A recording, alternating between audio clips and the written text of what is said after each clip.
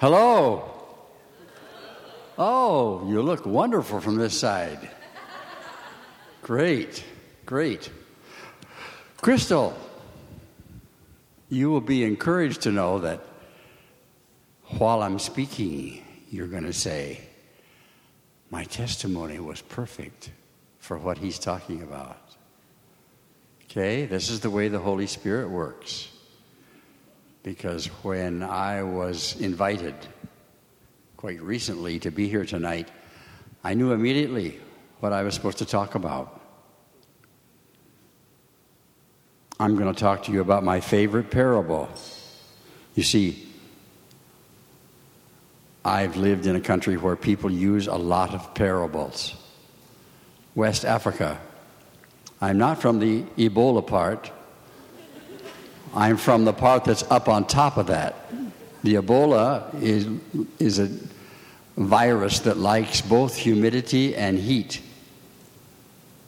And the rainforests, Liberia, Guinea. What's the other one? What's the third one? No, it's not there yet. Nigeria is not really a part of that yet.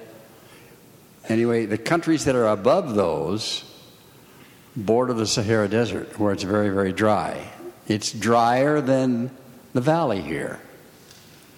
Well, I'm mentioning that because I'm going to teach you a song from Africa. African music and African words. We're going to sing in the Mori language. That's spelled M-O-R-I. That's the language of the Mosi. The Mosi are the largest and most influential tribe in Burkina Faso. Burkina Faso, you don't know where that is if you don't study geography, because Americans know about the parts of Africa that are English speaking. But Senegal, Mali, Burkina Faso, Niger, Central African Republic, Chad, all those countries are French-speaking. And my wife and I had to learn French before we went. That's many years ago. I think Abraham Lincoln was alive.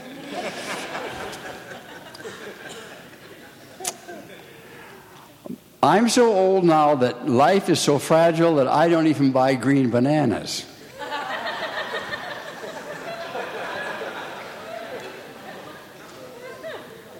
Well, let's get singing.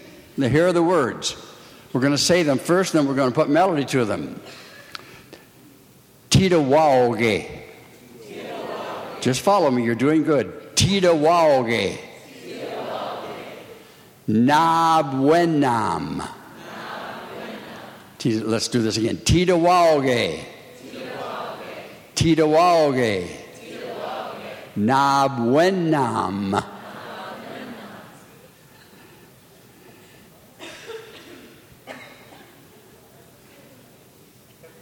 Nabiga Yisa. Yisa. That's the Arabic name for Jesus. The Arab culture came across the Sahara Desert long before the Europeans came and taught them French. And so there are many words in the Mori language that are borrowed from Arabic. Okay? So Jesus' name in the Quran is Isa, and that's what we're saying. Now, I'll sing it for you. You just listen. Don't try to sing it now, or you won't get the melody. And it's got rhythm to it, so before we're done, we're going to be clapping and standing and getting down, Mr. Brown. Here we go. Listen. Tita waoge, na buen nambiga yisa. Tita waoge, na buen nambiga yisa. Tita waoge, na buen nambiga yisa. Isn't that going to be fun? Yeah. All right. Let's try it with me. Tita waoge, na buen nambiga yisa. Tita waoge, na buen nambiga yisa, tidawage, tidawage, na buen nambiga yisa. Were you singing, Cliff? All right. This is my man over here. Let's do it again. Are you sure you haven't studied this before? Did I teach one here the last time I was here? Did I teach this one? No, I don't think so. I thought you... Akpe madana mawu. I think I taught that. It's another language. That's not the Mori language from Burkina Faso. That's the Ebe language from Togo. All right, we're back to Burkina Faso now. Here we go. Tidawage, tidawage, na buen nambiga yisa. Tidawage, tidawage, na buen nambiga yisa. Tidawage, tidawage, na buen nambiga. You're good. I mean, you got an intelligent bunch here. Really. I mean, it's rare that many people, the vast majority, you are right with me. Let's do it. Tidawage, tidawage, na buen nambiga yisa. Tidawage, tidawage, na buen nambiga yisa. Tidawage, tidawage, na buen nambiga yisa. Here's what it means. Let's praise. Let's praise Tidawage, Tidawage, na buen nambiga yisa, God's chief son, Jesus. Let's praise chief God, not just any God, chief God, creator God. One of the reasons that Africans are quite quick compared to other people in the world to accept our God, Yahweh, is because they already in their folk religion have a supreme God. So they already know about him. They just don't know that he's a God of love. They don't know that he loves so much that he sent his son to die, to be the propitiation, a fancy theological word, to be the offering, to be the gap stopper for our sin. Yeah. So, Tidawage, let's bless, let's praise. Na buenam, chief God, Son, Jesus. Sing. Tidawage, tidawage, na buenam biga yisa. Tidawage, tidawage, na buenam biga yisa. Tidawage, tidawage, na buenam biga yisa. Now we're going to put rhythm. You got to stand up. Now we're going to do the offbeat. Okay? Now, wonderful African Americans, they know all about this. They can do this. Us honkies don't do this so well, but you'll learn it. You'll get it. Some of us can't chew gum and walk at the same time. But you're going to get it. Here we go. Watch. Tidawage, tidawage, na buen nambiga yisa. Tidawage, tidawage, na buen nambiga yisa. Tidawage, tidawage, na buen nambiga yisa. Tidawage, tidawage, na buen nambiga yisa. Tidawage, tidawage, good. Na buen nambiga yisa. Tidawage, tidawage, na buen nambiga yisa.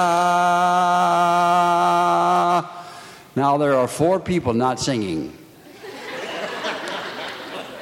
And I know who you are. I'm not looking at you. And if you don't sing this time, we're going to have a quartet. Okay? So let's get with it. Here we go. Tidawage, tidawage, na buen nambiga yisa. Tidawage, tidawage, na buen nambiga yisa. Tidawage, tidawage, Na buena amiga Isa. Wonderful. What's the language? Don't say African. There are 800 African languages. Mori. Yes, M-O-R-I. And what is the meaning of this? Let's. Chief God, Son, Jesus. Oh, you've done wonderful. Please sit down.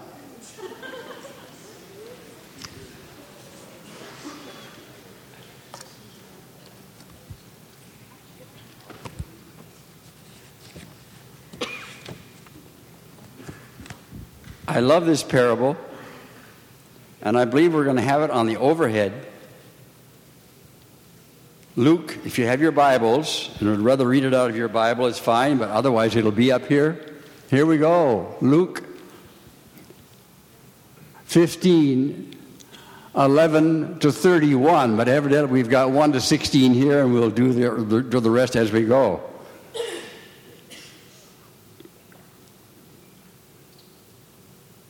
I'm starting to read. Jesus continued, there was a man who had 2 sons.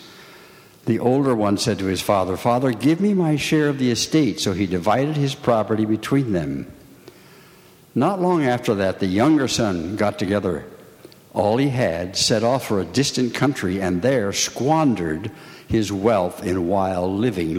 Make sure you're looking at this word, squandered his wealth. This is where we get the name for the prodigal son. I'll explain that.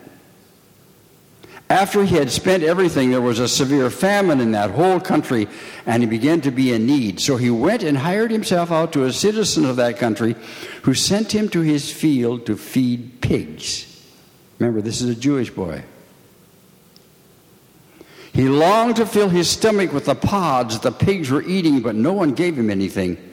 When he came to his senses, he said, how many of my father's hired men have food to spare, and here I am starving to death? I will set out and go back to my father and say to him, number 1, Father, I have sinned against heaven and against you.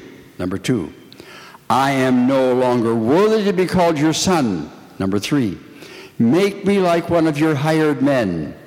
So he got up and went to his father. But while he was still a long way off, his father saw him and was filled with compassion for him and ran to his son. Pay attention to this. He ran to his son, threw his arms around him and kissed him. The son said to him, Father, I have sinned against heaven and against you. I am no longer worthy to be called your son. But the father said to his servants, quick, bring the best robe and put it on him. Put a ring on his finger and sandals on his feet. Bring the fatted calf and kill it. Let's have a feast and celebrate. For this son of mine was dead and is alive again. He was lost and is found. So they began to celebrate. Meanwhile, back at the ranch. Meanwhile, the older son was in the field. When he came near the house, he heard music and dancing. So he called one of the servants and asked him what was going on. Oh, your brother has come, he replied.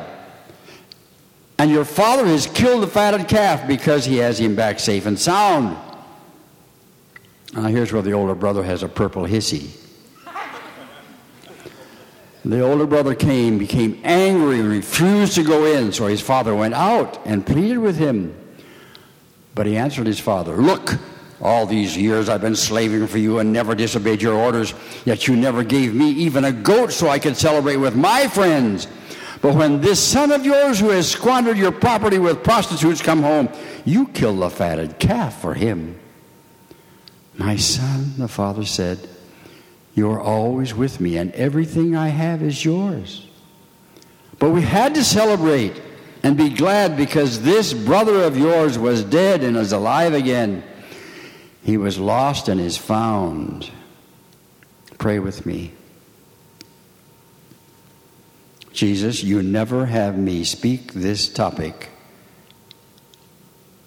unless there is a need for it. And I thank you that in a special way, your Holy Spirit takes this. This passage is the very central, the pivotal point of the gospel. And we all need the gospel repeated. Even those of us who have been transformed by the blood of Jesus and are born again and filled with the Spirit. and especially those who've never done that. But we all need the gospel because it's life. And I'm praying in the name of the Holy Spirit and Jesus the Son and the Father that the Spirit will minister to those who need to hear these words. Amen. Can you say amen? Amen. Let's look at the context. I forgot to tell the overhead people. The context for this is the first 2 verses of the 15th chapter. We are in the 15th chapter, but I need to read you some first verses because this is the background. Now the tax collectors and the sinners were all gathering around to hear him. But the Pharisees and the teachers of the law muttered, "This man welcomes sinners and eats with them." Can you see them? They've got big beards. The sinners and the publicans,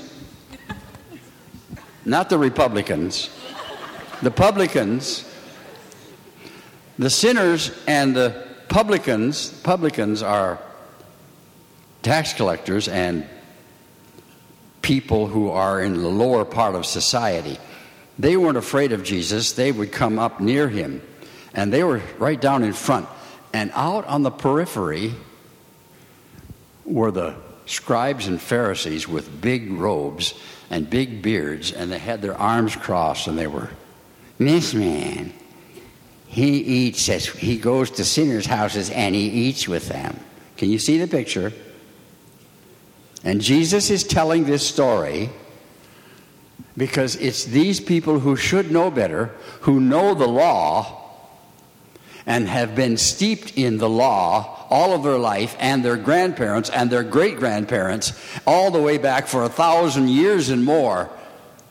They are the ones who should understand that when God sent the Messiah, this is the one they were waiting for. But they have rejected him. And the big thing is they have rejected the Father. They have distorted who the Father is. They have made him into a legalistic judge. And they have exploited the law for their own benefit, for their own profit, and for their own ego power needs. There's no greater temptation on humanity than power. In the church, out of the church. In politics, for sure. That's pure power. Both parties.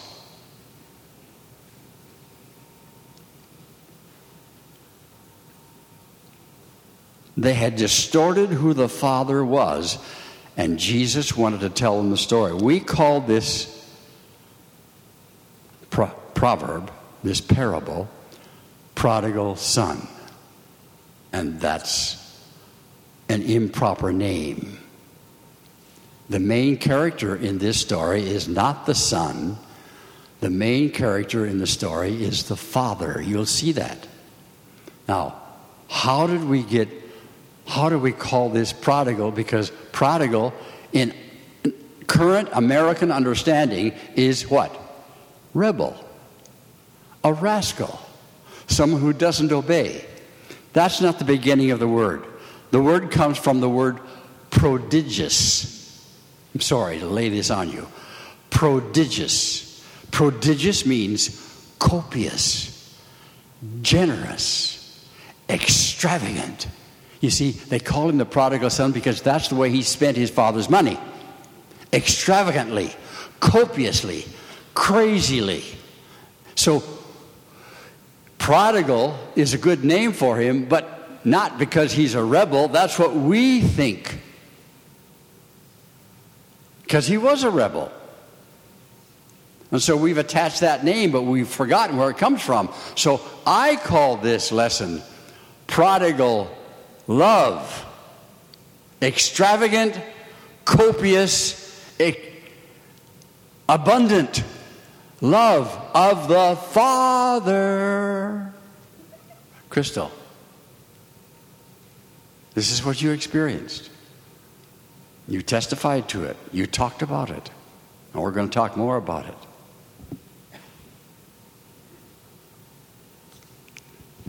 What does it mean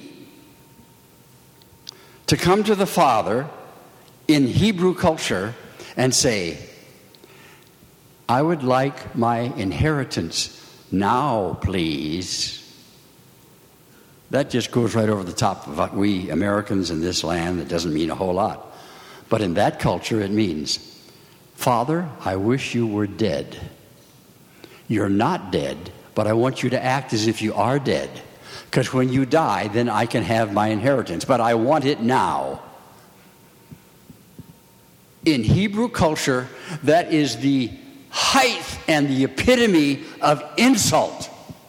A father could kill his son without retribution in Hebrew culture for that kind of an insult. That seems extreme for us because we think that we mix up victims and perpetrators. Our legal system has some faults to it.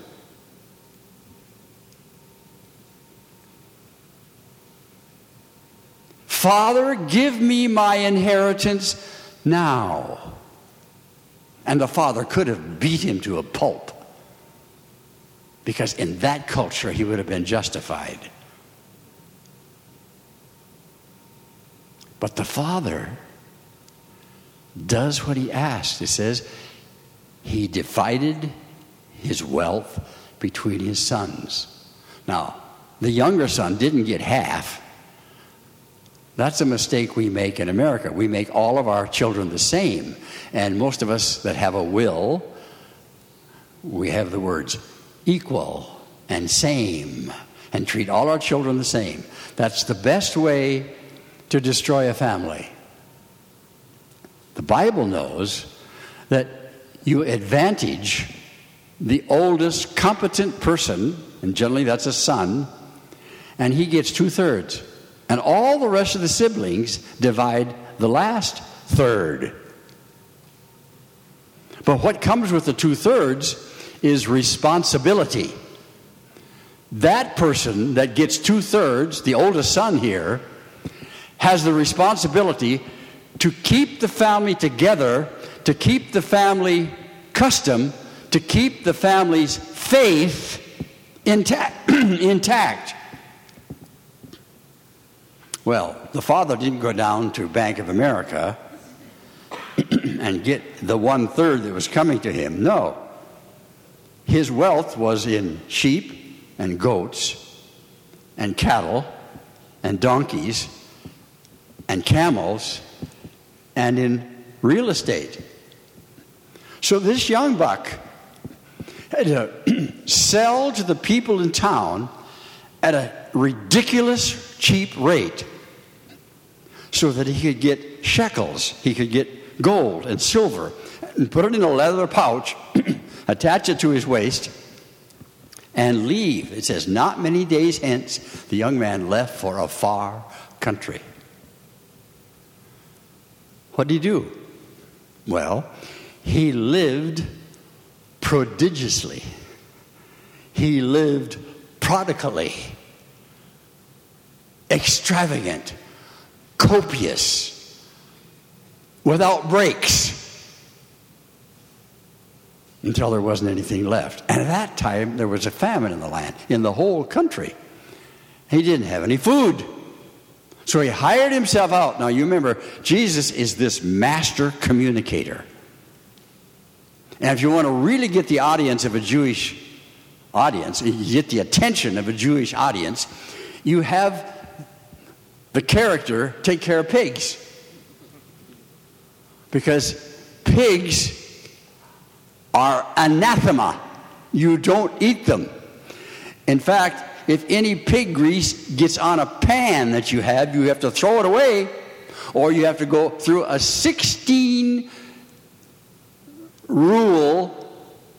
system to get the pig fat out of that pan. This is, to this day, Orthodox Jews, the last thing they want to think about is pig meat. Oh, but isn't bacon wonderful?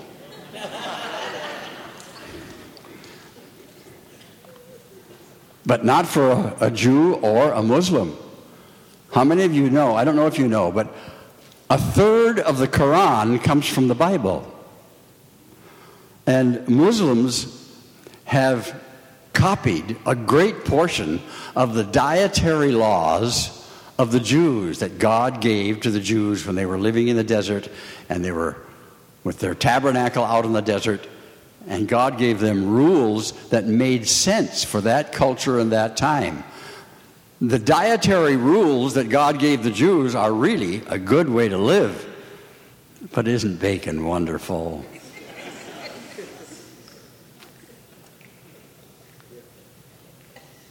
You'll notice that the father not only gave him the money, but he let him go. He didn't send a guide to peek around the tree or around the corner and watch him. No, the father let him go. Must have broken his heart. Well, he decided he would like to eat the pods that the pigs are eating, but he didn't even have permission to do that. So he finally comes to himself and he says, how many people in my father's employ are better off than I am? That's what I'm going to do. He came to himself and he's going to say, Father, I have sinned against you and against God. I am no longer worthy to be called your son. Number 3, make me like one of your hired people. That doesn't mean a slave. That Greek term means teach me a skill. Send me to the skillful teachers. Teach me a skill so that I can make money. What's he after? He's after an independence. It was independence from his father's authority that drove him to ask for his third. And it's still independence. Now, some people in America think that this young boy was converted in the pig pen. He wasn't.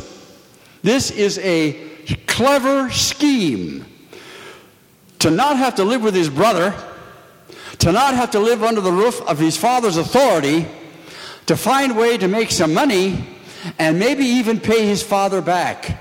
He wanted no grace.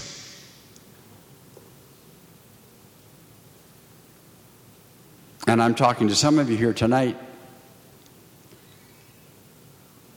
You want to make it yourself. You don't really want God's grace. You want to pay for it. You want to work it out.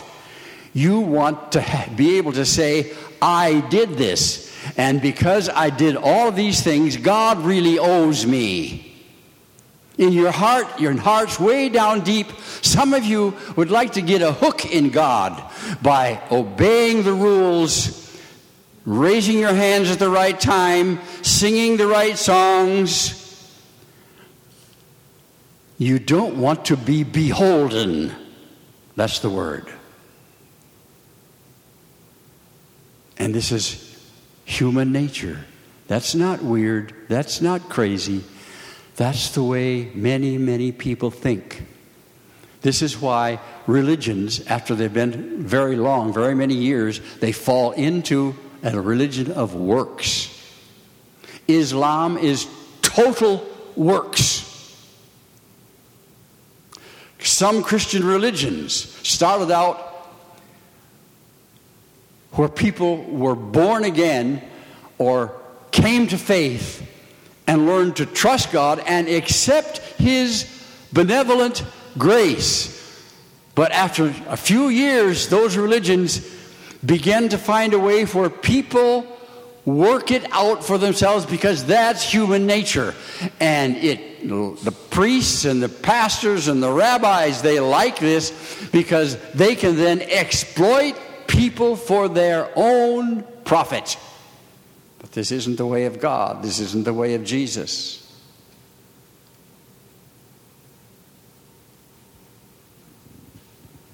Well, the young man, he's on his way home.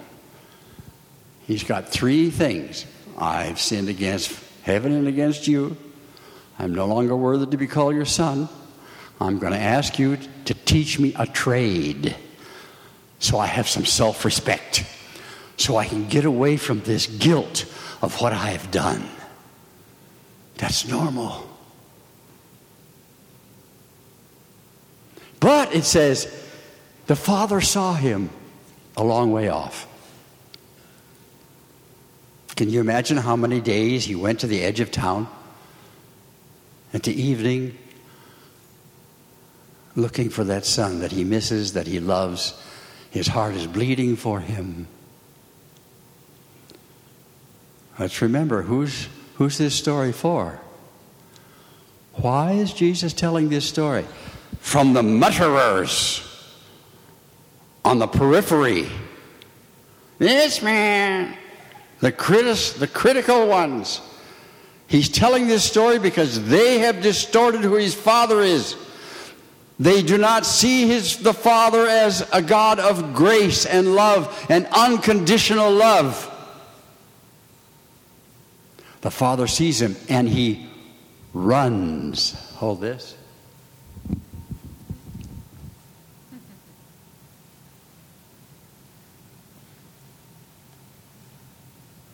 This is the way the Father was dressed.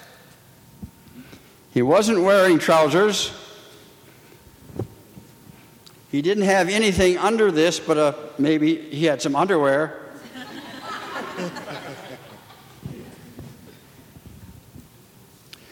Fathers with adult sons never run. They walk with elan. They walk with dignity. Swoosh, swoosh, swoosh, swoosh. Adult sons, wealthy man, important in the community. And the Bible says he ran. Want to see what that looks like? Yeah. You got to pick it up or you'll stumble.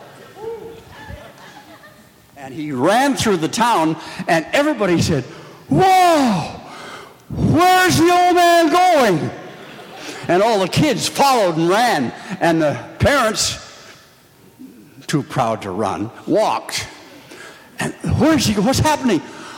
Oh, he's back. This reprobate. He's going to get beat within an inch of his life. Oh, look. The Father's hugging him and kissing him. What is this? And the son starts his speech. "Father, I've sinned against heaven and against earth. I'm not worthy to be your son." But you don't find number 3. Number 3 is missing. Look in your Bibles. Look in your Bibles. Verse 20.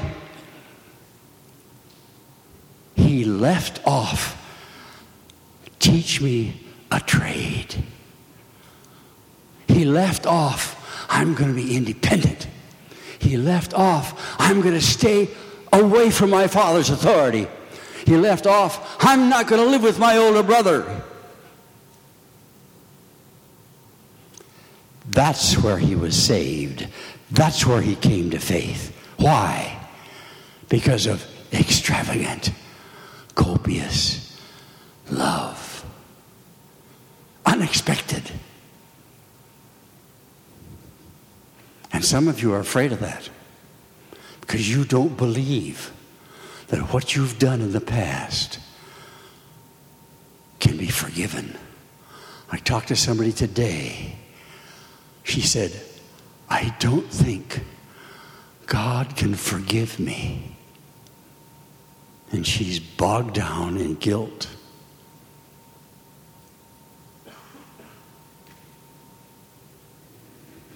What'd the Father say? "Hey, you don't have any shoes. You get him shoes. You go into my closet, get that best robe, the one that I wear to the market. Bring that. And you go to my bedroom, and there's a dresser. Open the top drawer. There's a ring. Get it. Bring it. He didn't just kiss him and hug him. He gave him stature. Only slaves go barefoot. Ring, authority. Robe, respect. This pig feeder, this scoundrel, this spend all your money,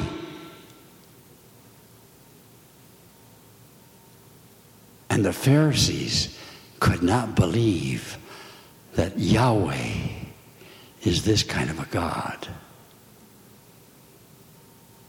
Oh, the next thing that happens is incredible.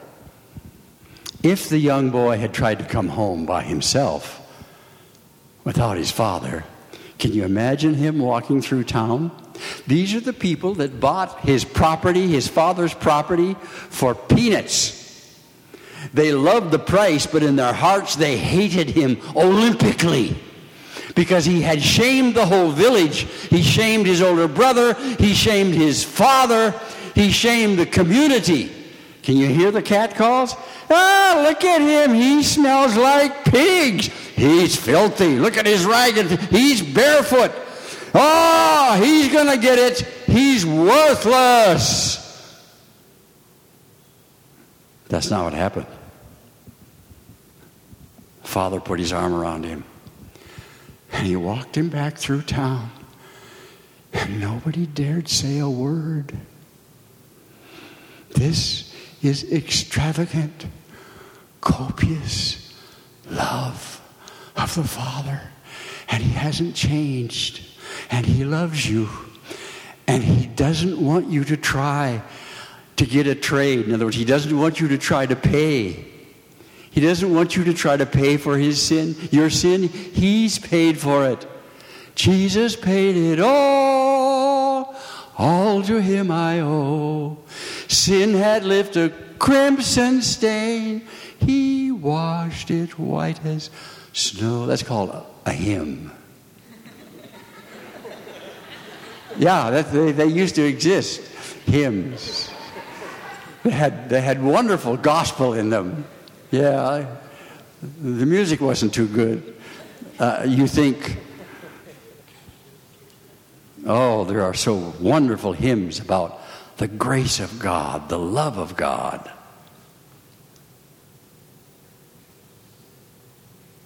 And they got back home, and they killed the fatted calf. Now, out in the field is the older brother.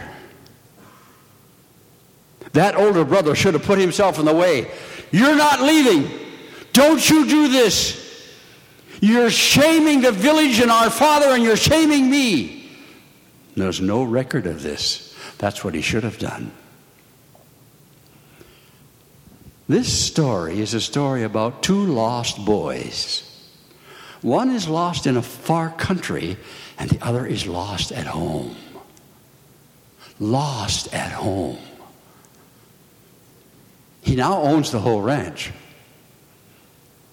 And he hears music and dancing. He hears flutes and he hears dancing music. And he gets hold of one of the little workers and says, what's happening? Oh, your brother's come home.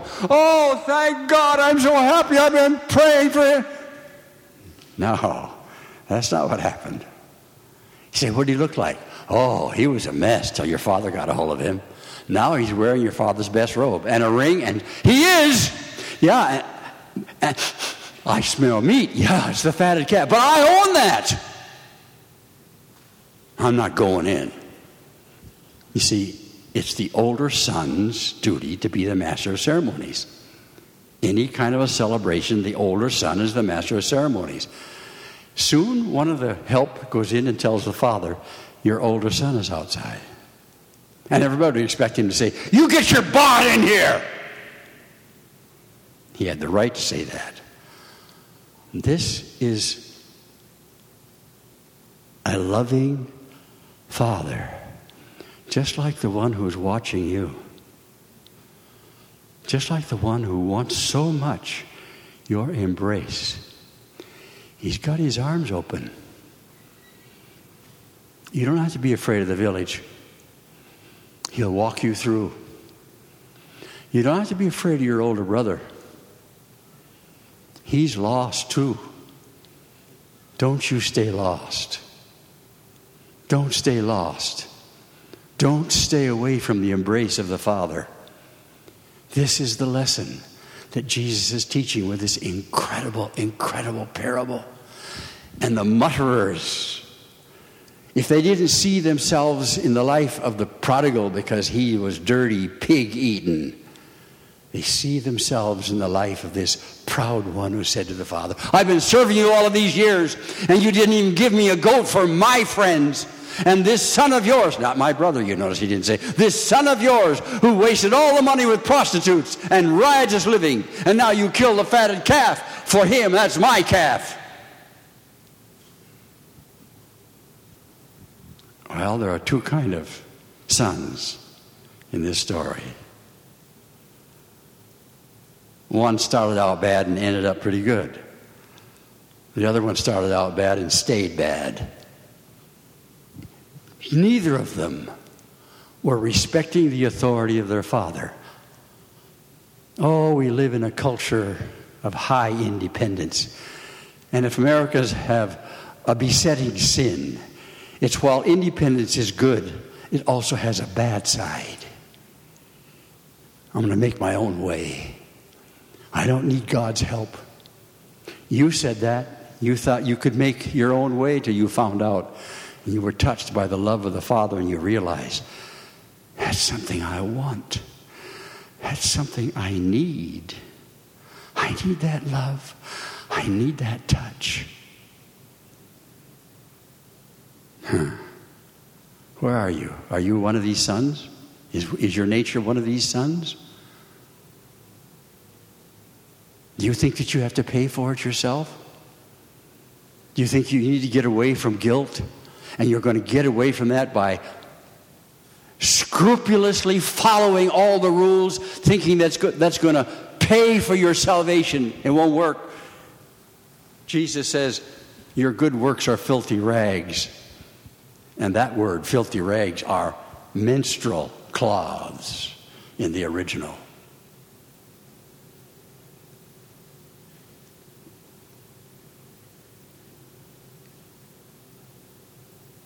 Two sons.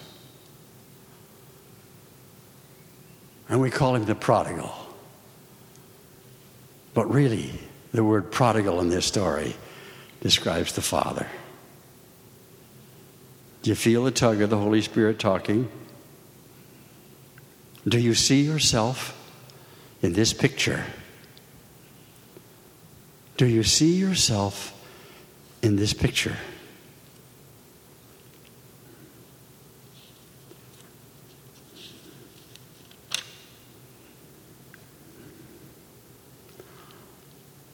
Don't let the fear of the older brother keep you from the loving arms of the Father.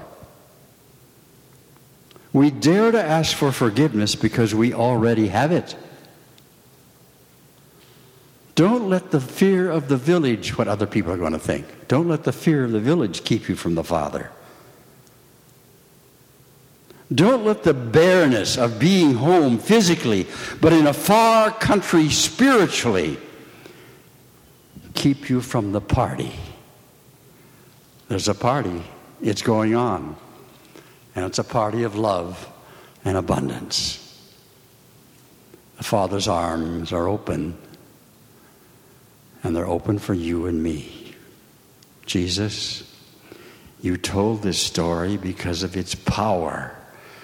And those who were listening must have been shocked on the inside that you could look right down inside of them and see, just like the Holy Spirit is here, looking in the inside of some who don't believe that you would greet them at the edge of the village and kiss them and hug them and give them a robe of righteousness, not their righteousness, your righteousness that you paid for on the cross.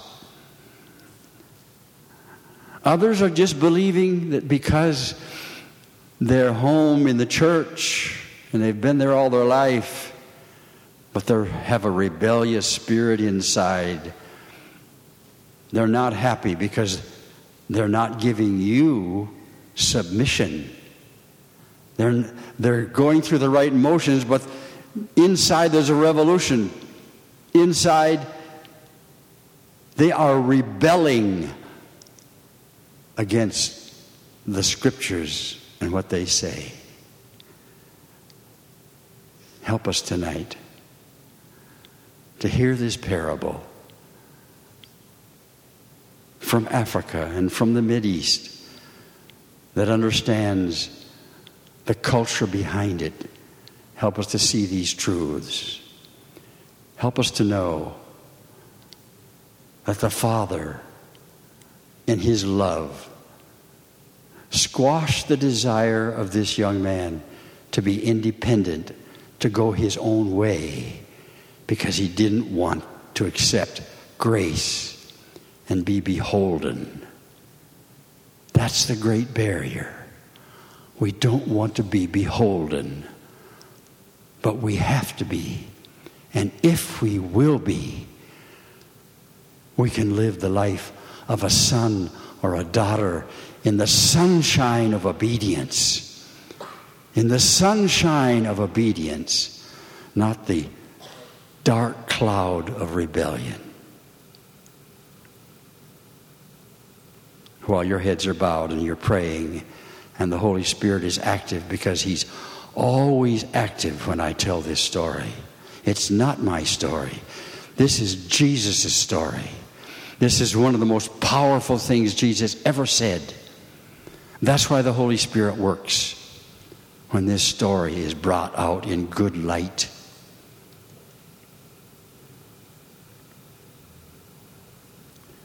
If you're here and you don't think that you deserve the love of the Father, and you don't really believe that He can forgive you, would you meet me up here? Just get up from where you are. Come on down here. I want to pray with you. Don't be afraid. I'm repeating. If you're here and you really are having a problem to believe that God could accept you and forgive you, that His arms are open for you, and you've doubted that, but tonight you want to come to the Father, just come on. I know it's difficult, but you're afraid of the village. Don't be afraid of the village. Don't be afraid of the village. Come on. The Father's arms are open. He wants to love you. He wants to embrace you.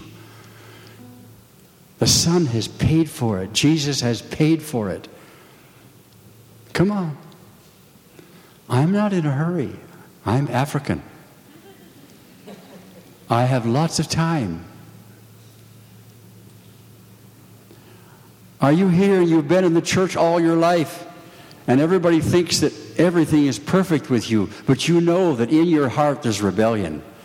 You really don't like the authority that the Bible has or the Father has. And you look all right on the outside, but on the inside there's something missing. Come on. Come on. The Father's arms are open. The Father's arms are open. He has a robe for you. He has a ring for you. He has sandals for you. And there's a party.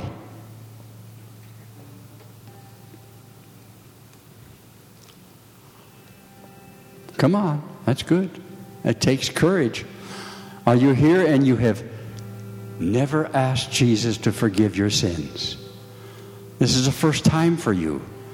You're not used to this. And I don't know who's here, but I sense there's somebody here who has never once ever said, Jesus, be my Lord. Forgive me. Take away my sins. You come. You come. It hasn't been easy for these people to come. But you come now. You come now. I'm waiting for you. There are people here praying for you. Good. Anybody else? Yes, there's at least 2 more. There's at least 2 more. You've never bowed your knee really and said, Jesus, forgive my sins. Save my soul. Come on.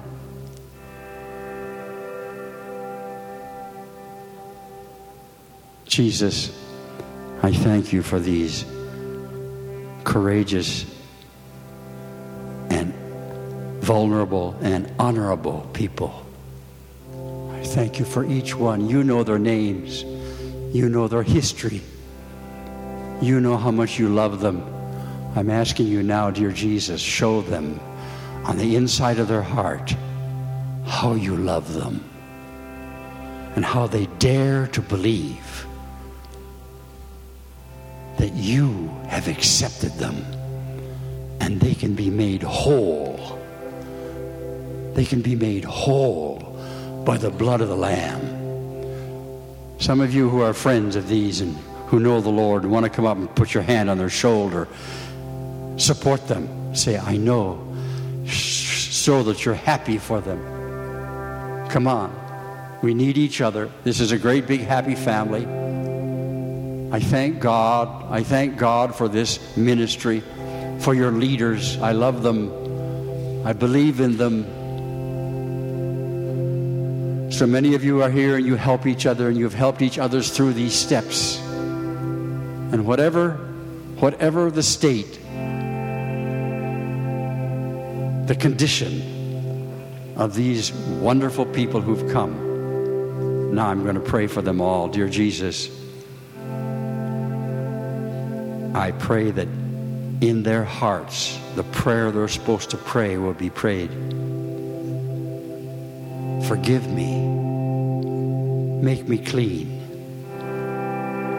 And others are praying, I didn't know that you were that much of a loving Father. And I thank you that you're that much of a loving Father. And I'm coming to you. I'm needing to get away from the guilt. I'm needing to get away from the thought that you won't take me, but you will take me. And I love it that you take me tonight. Thank you, Jesus. Thank you, Jesus. Thank you, Jesus. Hallelujah. Brother Eric, will you come?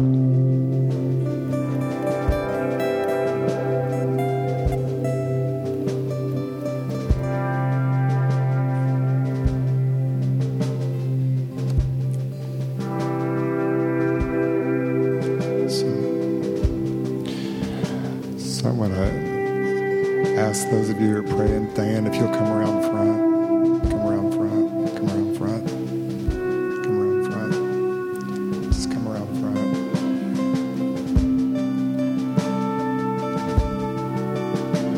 Son.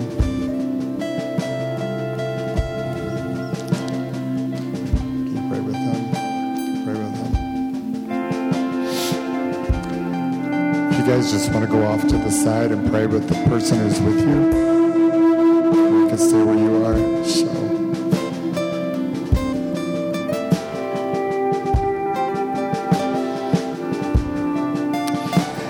And I want to talk to some of you who may have just been here tonight. You know the Lord, but God is asking you to come into a new level of intimacy with Him.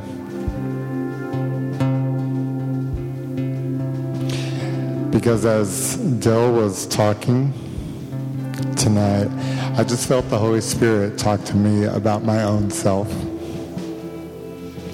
about stepping into a new level of love, a new level of intimacy that goes beyond all the rules that I feel like I don't keep, all the things that I'm aware of that aren't okay, all the ways I wish I was different, all the comparisons that I have for myself with other people where they look really good and I don't feel good. So if that's you tonight, then I want you to stand with me because we're going to pray for us. And it's only if what I just said applies to you. The reason I'm asking you to stand is because you have to do something. You have to want God to touch you before he bows to your will.